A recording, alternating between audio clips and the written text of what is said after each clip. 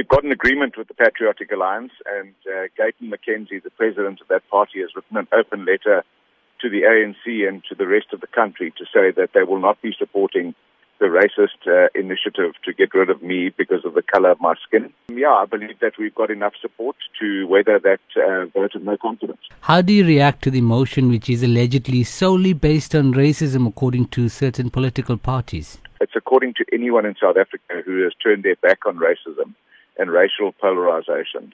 Julius Malema made the issue quite clear. He got up in Parliament, in our national Parliament, and made a unilateral statement that the EFF would punish the DA for their position on land rights, expropriation without compensation debate. So everything points to the color of my skin, and the difficult part about that is that when the EFF negotiated with us in 2016 and ever since then, they have said that they understand that the DA is a position that's different to them on land, and Julius Malema, to quote him, said that they've selected the better of two devils, the ANC representing corruption and the DA having a position different to theirs on land. Nothing has changed since then. Our position hasn't changed on the land issue and the property ownership issue, and the color of my skin has not changed. The only thing that has changed is Julius Malema's mind.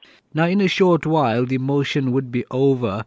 In or out, what is the way forward from your side? From the minute Julius Malema made his statement in Parliament, I implored on all my mayoral committee members and our whole caucus to continue doing what we've been doing with our heads held high, with dignity. We will continue to do that. We'll continue in government to make sure that there's no corruption, that we improve service delivery, and we do everything in our power to grow the economy to create jobs. That's our mission, and that's what we're focused on.